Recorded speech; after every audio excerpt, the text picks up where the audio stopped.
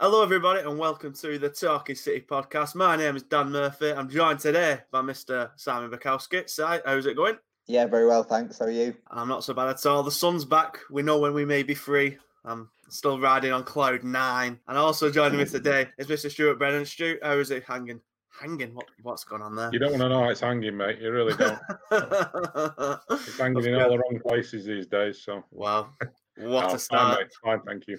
Well, good stuff. And I tell you what, this is also fine because it's been another good week for Manchester City. Another 2 wins. On Sunday, they had a 1-0 victory against Arsenal. And then just on Wednesday night, 2-0 in Budapest against Borussia Mönchengladbach in the Champions League last 16. So the train just keeps on rolling. Yeah, they're just far too good for any other team at the minute. Fundamentally, they're defending wonderfully, and so they're not letting teams get anywhere near their goal. And when you do that, you've got a very good chance of winning football matches. I don't think they've been at their best attacking wise for the last 2 games, but if you don't concede any goals, you put yourself in a very good position, and they've had enough to win both games. So yeah, 19 in a row, and it's looking very difficult to see who will stop them. Yes, Stu, how do you rate the 2 performances this weekend? I think the Arsenal one, I think Arsenal surprisingly kind of stepped to him a little bit more than you'd imagine. But City, as we've seen recently, they've been happy to kind of step off. And unlike last season, they're so much more just comfortable defending, sitting back. They don't need to be in control all the time. They're more than happy now just to absorb pressure. And when they've got a lead, they'll just hold it. Yeah, how boring is it? Very. I was talking a week or 2 ago to my predecessor, Chris Bailey. I was lucky enough to start covering City in 2009, obviously a year into the Sheikh Mansour era, and I was saying to Chris how lucky he was that he'd covered City during the tough times, when there was actual boardroom crises and traumas and dramas and playing in the 3rd tier and going to York, and we're talking about covering City in an era where they go into Borussia Mönchengladbach and winning without breaking sweat. But in a lot of ways, I mean, obviously it isn't boring because the level of football that they're playing is just fascinating. But in some ways it is. I mean, I can imagine neutrals not really getting a lot out of it because we know what's happening. Every game it just seems to go the same way. I mean, I take your point about Arsenal, but I still never felt Arsenal were going to win that game. I didn't think they were going to get anything out of it, even when they gave it a go. City are just so much in control, and as Si said, it's about the way they defend. And Ruben Diaz has got loads of credit for that, and quite rightly so. But it's the way they defend as a team that's the important thing. It's an 11-man defence. The fact that Diaz has come in and shored it up so that there's that extra security when teams do manage to break the press and counter them is important. But some days, Ruben Diaz hardly gets a kick, and we're still singing his praises. But this is City. It's a collective effort. That's what you get, and that's why they're so good. No, he's spot on. It is getting dull. Like when I was kind of making the agenda today, when I found out we were podding, I was like, right, City are winning again. What are we to discuss? But I think one player who has been exciting is João Cancelo. And all that kind of City's Portuguese contingent, apart from Gundogan, Diaz, Bernardo, and Cancelo are probably in line for City's Player of the Year, and it certainly stands Portugal in good stead for the upcoming Euros in the summer. They're all kind of, especially Cancelo and Bernardo, they were kind of on the outs last season, certainly not playing as well, and now they're just playing phenomenally well. Yeah, there's something about, firstly, the academies in Portugal where they're very well trained. You've had Bernardo, Cancelo and Diaz, and also Ederson who've come through Benfica. And, Bruno Fernandes came to United last year and completely changed their mentality as a club. And as a team, and Ruben Diaz seems to have done that with City this season, sparking them into just a team that had the confidence completely shot to a team that just believes they're gonna win every week. I think what Cancelo is doing in the team is pretty remarkable. If you listen to Pep Guardiola tonight on Friday night's press conference, he would suggest otherwise, but there we are. Cancelo seems to be a major reason to me as to why City are so good this season. Yeah, I'd certainly agree, because when I was watching the Everton game recently, his positioning is just, you'd have thought he must be Guardiola's kind of second coming of Philip Lahm. That's the only thing I can think of, because when it's on his side from the start of moves, he's stretching the pitch, making it as big as possible for Sterling or Foden to drift inside. And if the ball's on the other side, he's drifting into midfield, offering another kind of passing option. I think he's just been absolutely sent. If it wasn't for Gundogan's kind of rich vein of form, Stu, I think Cancelo would be up for the Player of the Year this year, because he's just been. I think I'd love to. I'm sure we might have to wait till a certain embargo to hear Pep's thoughts on that Cancelo thing, unfortunately. So we may not be able to talk about it just now. But that seems mad to me that he might not be kind of pleased with what he's doing. I think he's pleased with what he's doing. I mean, he's tried it with every fullback, really. I still think back to the first game under Pep against Sunderland in 2016, and it was Sagna and Clichy, and they were coming inside, and we were all wondering what on earth was going on, even those of us who'd seen Philipp Lahm do it at Bayern. So he tried it with his first pair. You know, he's done it with Zinchenko, he did it with Delph, even Kyle Walker's done it to an extent. Mm-hmm. But nobody's done it like Cancelo has done it. You know, he's just built for the role. He's technically so good. The only downside of that, I mean, I love a good attacking fullback. A good, you know, I like Kyle Walker. I like the way, you know, when you see him at full tilt going up fullbacks. Perhaps I'm a little old fashioned in that, and that's what City bought with Cancelo. Mm-hmm. You know, we were told he used to be a winger, and he was quick, and he was, you know, he hits the byline and gets good crosses in, and we haven't really seen that of him. You know, we've seen it in glimpses, but it's not been a regular thing. And now he's been reinvented as an inverted fullback, if you like. We possibly never will, because he's just doing such an excellent job of it that why change it? It's going to be interesting in the later stages of the Champions League, I think, though.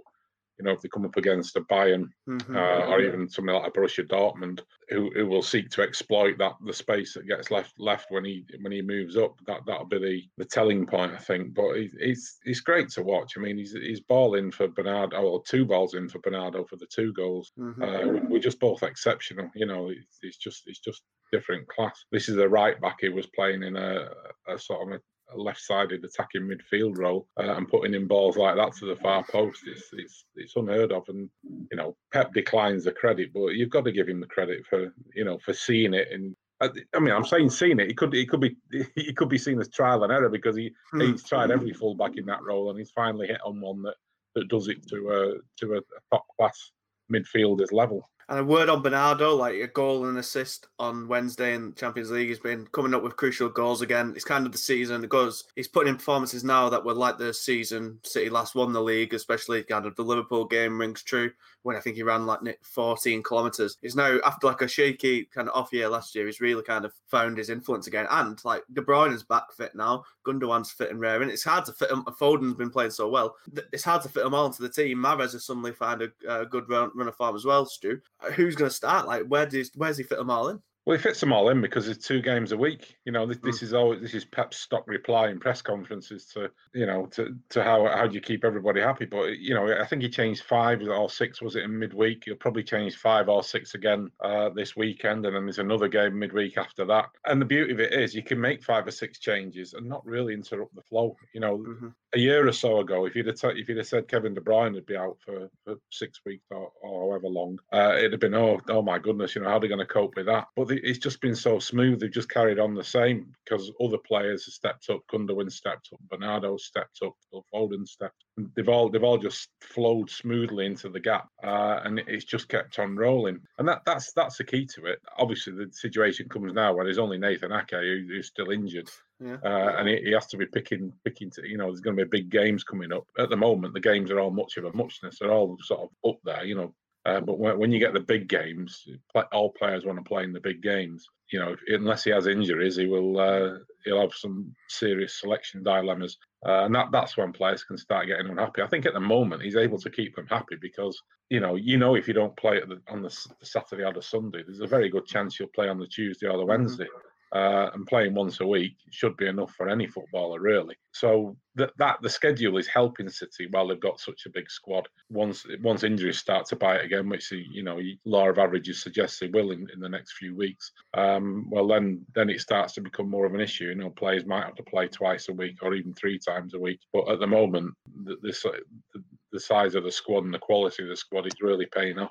The only weak link I've kind of noticed in the last few games is maybe Gabriel Jesus. I remember the Everton game when the game was still level at 0-0 and 1-1. He missed 2 really good chances that he'd want a striker of the kind of responsibility on him to score. When these games, as such Stu mentions, the big kind of title, well, the title's already done pretty much, but the big Champions League games, missing those sort of chances could prove costly. But he still managed to score against Gladbach on Wednesday. Like, is he kind of in danger of losing his spot? Especially now Aguero's back, with yet more good news for City this week. I don't think he's in danger of losing his spot to Aguero in the near future, because Aguero's still kind of not at 100%. He showed in midweek his best and his worst. He was brilliant at pressing and leading from the front, and that gets City goals. But he had that really obvious chance at 1-0 that he should have scored. And until he starts scoring those goals, he's going to be vulnerable, because City are looking at signing a striker in the summer. And, nobody presses like Jesus can. But if he can find someone who can press almost as well as him, or be trained to press almost as well as him, because Aguero was trained to do that a few years ago, but can finish a lot better than Jesus can, then I think he is vulnerable, because City aren't kind of in the mood to wait around for however long it takes for someone to get better necessarily.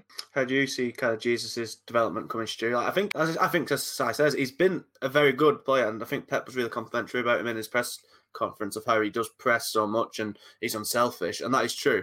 And I've often thought that he actually looks a bit better out on the flank, where his pressing is even more important, and the pressure isn't as much on him to score. But as Si says, goals are what the striker kind of earns his money for, and if he's missing really important chances, he's kind of, as you say, if a new striker comes in the summer, a certain Erling Haaland or Lautaro Martinez or someone of that ilk, he could quickly find himself kind of on the outs. I think we're forgetting he's 23. That's the age Sergio Aguero was when he came to City. Aguero was pretty good when he came to City and had scored quite a lot of goals. He was.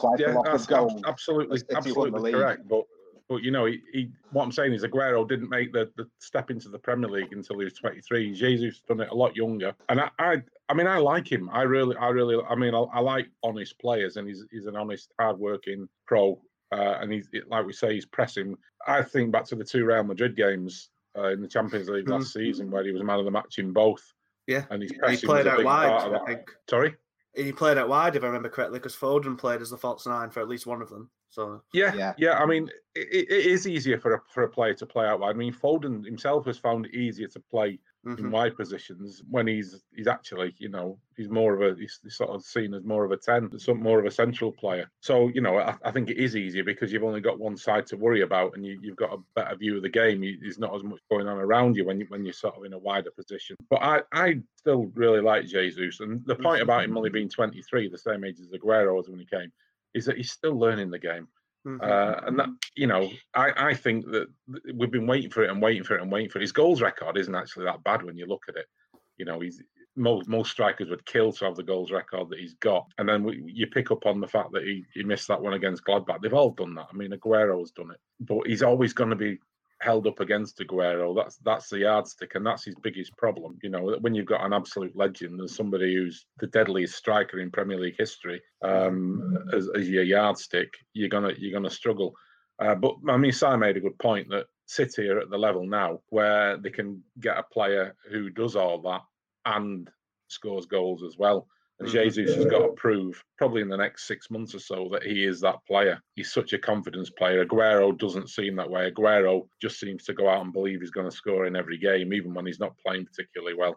Jesus needs a little run in the side, and he needs to get a goal or two, and then his confidence starts to build. But then it seems to come down a little bit in front of goal when he, as soon as he misses one or two. Well, as we said, that's now 19 wins in a row for City now, an amazing kind of record, 12 away from home. Where does this team rank, Si, amongst kind of Pep's best City teams and from Bayern and Barcelona? I think, as we've said, the football might not be quite as exciting, but in terms of the results he's getting in the circumstances, it might be one of his best achievements, if not his outright best football team. Yeah, I think wait and see what they win this year. But certainly the way they are winning games in a way that nobody expected them to do certainly puts them right up there for me. When they won the league with 100 points, that was incredible. And no one had seen the football like that. And, the relentlessness to win. And the season after, when they won, held Liverpool by a point. That was phenomenal as well. I think this year, the way they've evolved tactically with Cancelo and the way they have pulled out a run of results that started when they had like 14 players with the COVID outbreak has been nothing short of remarkable. Everyone keeps saying now, oh, you know, it's not a surprise. Everyone expected this to happen. Well, nobody did. I didn't see anything written at the start of the season or in the middle of December saying that City would be 10 points clear right now. And now suddenly, because they are, it's like, oh, yeah, we always expected this. It's not a surprise. It is. And that's what makes City an outstanding team. And I think City, you know, 2017 to ongoing deserve to be seen, you know, in the same bracket as the best teams that have come before in this country and elsewhere. Yeah, I think it's spot on. Like, United City, they're playing the early game on Saturday. Could be 13 points clear of United by the time they play on Sunday, and then they play Chelsea, who are getting back. There's no guarantee they'll get 3 points there. You know, the league could already pretty much be won by March with the way kind of the season's going. And you're right, no one saw it coming at the start of the year. City I think they started with a good win against Wolves, but then were shaky for a few months. Like for most of the end of 2020, I think it took them a good 2, maybe even 3 months before they won 2 games in a row, which is absolutely insane when you consider the run they're on now. This form was so bitty, they were getting draws against standard teams you'd expect them to easily sweep aside. I think it's been well documented. Pep Guardiola's kind of he's always kind of thrown out by people who kind of, you know, call him fraudulent or whatnot, that he only plays one way, but he's not at all. He's adapted so much. He's become a pragmatist. He knows that City can't continue playing the really attractive hell for leather style they were playing, and now they've been a little bit more conservative, not running as much, happy to defend solidly, hold leads. And I think it's kind of, it shows that Guardiola, you know, is amongst the absolute best managers of all time, Stu. Yeah, I don't think there's any question about that. It made me chuckle last week to hear Jurgen Klopp saying that, you know, in normal circumstances, City wouldn't be 19 points clear of Liverpool. But you're thinking, well, the abnormal circumstances apply to both clubs, surely, both teams. You know, City have had to cope with exactly the same problems as Liverpool have had to cope with in pandemic lockdown football. You know, I mean, I'm not sure exactly what Klopp was driving at, whether he's trying to say that the atmosphere at Anfield was a big plus for them, which it was. That's the only thing I can think of. You know, City have still had the same issues. You know, they've had to deal with the bubble, they've had to deal with players isolating and everything that has come with COVID. And that, to me, just makes it even more remarkable what City have achieved. And the fact that Guardiola, you know, you're not talking about adopting your game adopting his style to the English game, which he'd already done. You're not talking about adapting to the way opponents play. You're talking about adapting to the situation, you know, and sort of thinking it through. That there are so many more games. You've got, you know, the players. There's going to be so many more stresses on the players. So adapting the game in terms of, like you said, how much players run, you know, protecting them a little bit from fatigue, protecting them a little bit from injury. And obviously it's difficult to say why, but that kind of feeds into the idea that City have now got pretty much a full squad to choose from. There's only Nathan Ake. There's a bit of luck involved in that as well, of course. It always is if you avoid injuries in football. But you kind of wonder how much doing that is now paying that dividend, that City have got a big squad, which is something we can never work out, but it does sort of tally with that. But yeah, I mean, Guardiola was anyway one of the great innovators, a great adapter. I saw one piece this week. It was talking about how earlier in the season the players had given up on Guardiola. You know, they were irritated by him, and that was the reason for City's malaise at the start of the season. I don't think it was that at all. I think the problem at the start of the season was a hangover from the previous season. You know, the fact that they hadn't had a proper pre-season. They'd almost bounced straight from the Champions League and the disappointment of that straight into the new season. I think it would have been a lot more terminal if it had been the fact that the players were getting irritated and annoyed with Guardiola's methods. I think there were issues not feeling right, not feeling prepared.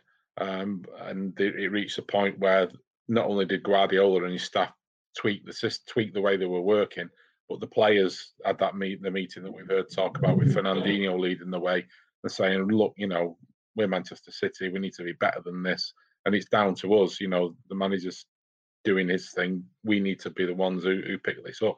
And since then, they have picked it up, and they've gone on this run. Pep always gives the credit to his players, but we can give credit where credit's due to Guardiola for turning it around. Yeah, I remember saying in our season preview that kind of Pep does have questions to answer this year because he's never been able to. He's always left before a fifth year. He never had to rebuild before. He's never done it. Will he be able to do it? And he has, so full marks to him. And City are now reaping the benefits and are undoubtedly going to win the league at an absolute canter. But to do that, they've got another game on Saturday, a quick turnaround from late night in Budapest to 12:30 on Saturday morning or Saturday afternoon. They've got West Ham side. Not as easy as a proposition as it has been in years gone by. West Ham are fourth and are having a great season, but you can't see anything else but a City win, really, can you? You can't, but no, I think, the passage of time also helps frame City's struggles earlier in the season because, let me look, well, they lost to Leicester, they drew at Leeds and West Ham, drew with Liverpool, lost to Spurs, and then United and West Brom are the only other teams who've dropped points against. I think West Brom are the only team out of those who were in the bottom half of the table. So at the time, City drew at West Ham, and you thought, well, this is rubbish. They normally beat West Ham 5-0 every time they play them. But now, 25 games in, West Ham are the fourth best team in the country. So points that may have looked like more points dropped actually, look better a few months on, and as we know more about the season, West Ham have just been terrific. I mean, Guardiola's obviously at the front of the queue for manager of the year, but David Moyes has to be right in that conversation if West Ham can hold on and get in the Champions League ahead of teams that have spent a lot more than him. Moyes has this kind of like hangover from failing at United in a situation that was far from ideal, really, and it's not like anyone else has made a success of the job after him at United. So he's showing again why he's such a good manager, and it's going to be tough for City. What West Ham did in the previous game was they just gave City the flanks. They said, we're going to sit tight in our box and control everything, and it's up to you to break us down. And City were kind of utterly uninspired, certainly before Phil Foden came on, and they couldn't do that. So in the big sort of transformation of the season that Stu was talking about, Guardiola decided to go back to wingers who would hug the touchline and stretch defences wide as well as across, and that's made a big difference. So I think that could be key for Saturday's game. And how about you, Stu? How do you see the game going on Saturday? I was going to say it's a tough one, but City just seem to specialise in making the tough ones look easy. But I suspect it'll follow the same script as most recent City games, with City having 70-75% of possession. West Ham trying to stick to, as I said, a formula that worked for them in the early part of the season. And City just having to try and find ways around them or through them. But City are better equipped now to do that. And they've got the confidence and that patience will bring the goals. A little earlier in the season, they were trying to force it a little bit too much, as well as other problems. Now they just sort of keep the ball and think, yeah, it will happen. We don't need to overcommit too early. Let's just keep the ball and keep knocking it around, probing and prompting, and something will happen. And invariably it does. I mean, once you've got that confidence, it's a big weapon to have, and I think that will pay dividends again for City tomorrow. Yeah, well, I'm sure it'll be this time next week. We'll be talking about another win or two. But before we kind of sign off on this week's episode of the podcast, we're going to have a kind of a feature roundup from what we're expecting down the pipeline this coming weekend. So, Si, what are we expecting from you this weekend? Absolutely nothing. What a great way to start this new feature. Eh? How about you, Stu? What have we got? I hope you're joking. Were you not joking then? Or were you? Before I leave you, for sure. I've written something about Carlos Tevez, his time in Manchester, having been part of sort of one of the greatest United teams ever, and then crossing the road, welcome to Manchester, etc. But I suspect that may not be used until closer to the derby next weekend. Right, well, a little teaser for you listeners, and then Stu, can you give something a bit more concrete that they're gonna get this weekend? Well, it looks like my piece about a different Argentina international has bumped Simons off quite rightly. No, I mean I've done a piece, a long read about a certain Pablo Zabaleta. Obviously, he finished his career at West Ham, so that's where the tie-in is there, and just why, in an era when City have had such great players, great world-class stars, why City fans took Pablo Zabaleta to their hearts perhaps more than they have done with Sergio Aguero and David Silva and Vincent Kompany and Yaya Toure and all these other great players that they've had. What exactly? They're trying to get to the nub of why City fans love Zabaleta so much, and just sort of little insights into the man himself and the way he was around the dressing room. Sounds very interesting. I'm sure. And have you got something on Bruno Fernandes that's already gone live, I believe? Yes, I've written a piece. It struck me that Bruno Fernandes is Even's favourite to win Player of the Year, and don't get me wrong, I think he's a terrific player and he's made a massive difference at United, and I'm not knocking that. I'm not trying to say he's not a good player, but I suddenly thought, well, would he get into City's team? We could yet again. We've had this in the past, haven't we? We had Virgil van Dijk winning it and we had Mo Salah winning it. I would suggest that both of those players would have got into the City team, good as the City team was when they won the title those 2 years. But for me, Bruno Fernandes does not get into this Manchester City team. He'd certainly be in the squad and he'd be in the rotation. But if you're playing Bayern Munich in the Champions League final tomorrow and you've got Bruno Fernandes available, along with all the other players in the squad who are all fit and in form, Bruno Fernandes doesn't make the cut. And yet he's a favourite to win the Player of the Year. So that's my piece. I'm sure it'll get a few United fans at it, but I'm sure it will. I'm sure City fans will perhaps like to take a look at it as well. Well, we look forward to seeing those inevitable Twitter wars. But if any readers wants to check out those pieces, you can go over to the manchestereveningnews.co.uk/Manchester City, and that's where you can get all our great work on both clubs in Manchester, although, of course, you would only want the ones that are dressed in blue. So, yeah, thank you all for kind of listening to us, and we'll get you next week on the next episode of the Talking City podcast. See you later.